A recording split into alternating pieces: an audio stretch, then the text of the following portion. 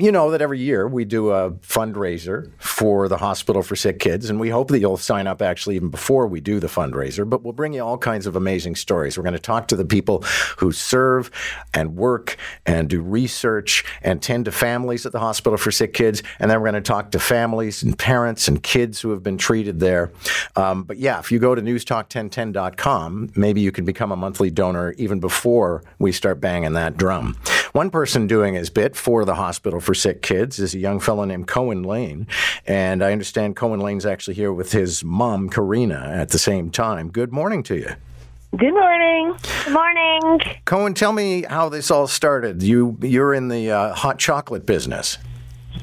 So it all started about, I came back from school and my mom saw this picture online. It was a picture of a hot cocoa stand on Google. Cool. And I got an idea. What if it was a fundraising thing? And then my mom and my dad started working on it, and I helped. And it all started coming together, and then I raised a lot of money, and it was very, very nice. It was a miracle. And I just, yeah. Okay, Karina, it sounds like you were fully on board when the pitch first came up. Yeah, Cohen's always wanted to do a fundraiser for sick kids, and I thought it was a really good opportunity. And I think everyone needed a little bit of cheering after the few years that we've had and just kind of doing something fun. And I always think that kids should just, use their imagination and do what they need to do to make some change around here, right? Sure.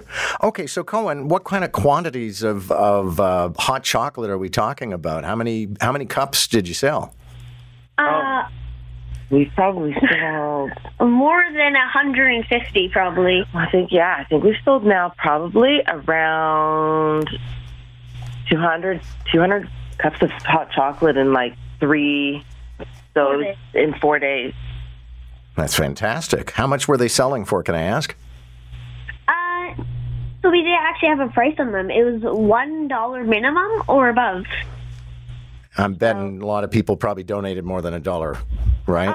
We only got like 5 sales that were $1. Can you say how much you ended up raising in the end? Is it all over? Are you going to do this again? Oh, we're doing this till December 31st, every weekend. Fantastic. Okay. So up until now, yesterday was, we tallied it up yesterday, and the grand total, well, we still had donations coming in, even after we counted everything up. So we are at about over $3,000. That is fantastic. Well, congratulations. Cohen, thanks a lot, and I'm glad your mom was into the idea right from the top. Yeah, Mom and Dad were letting him build and paint, and yeah. Yeah, it was very kind of them, and yeah.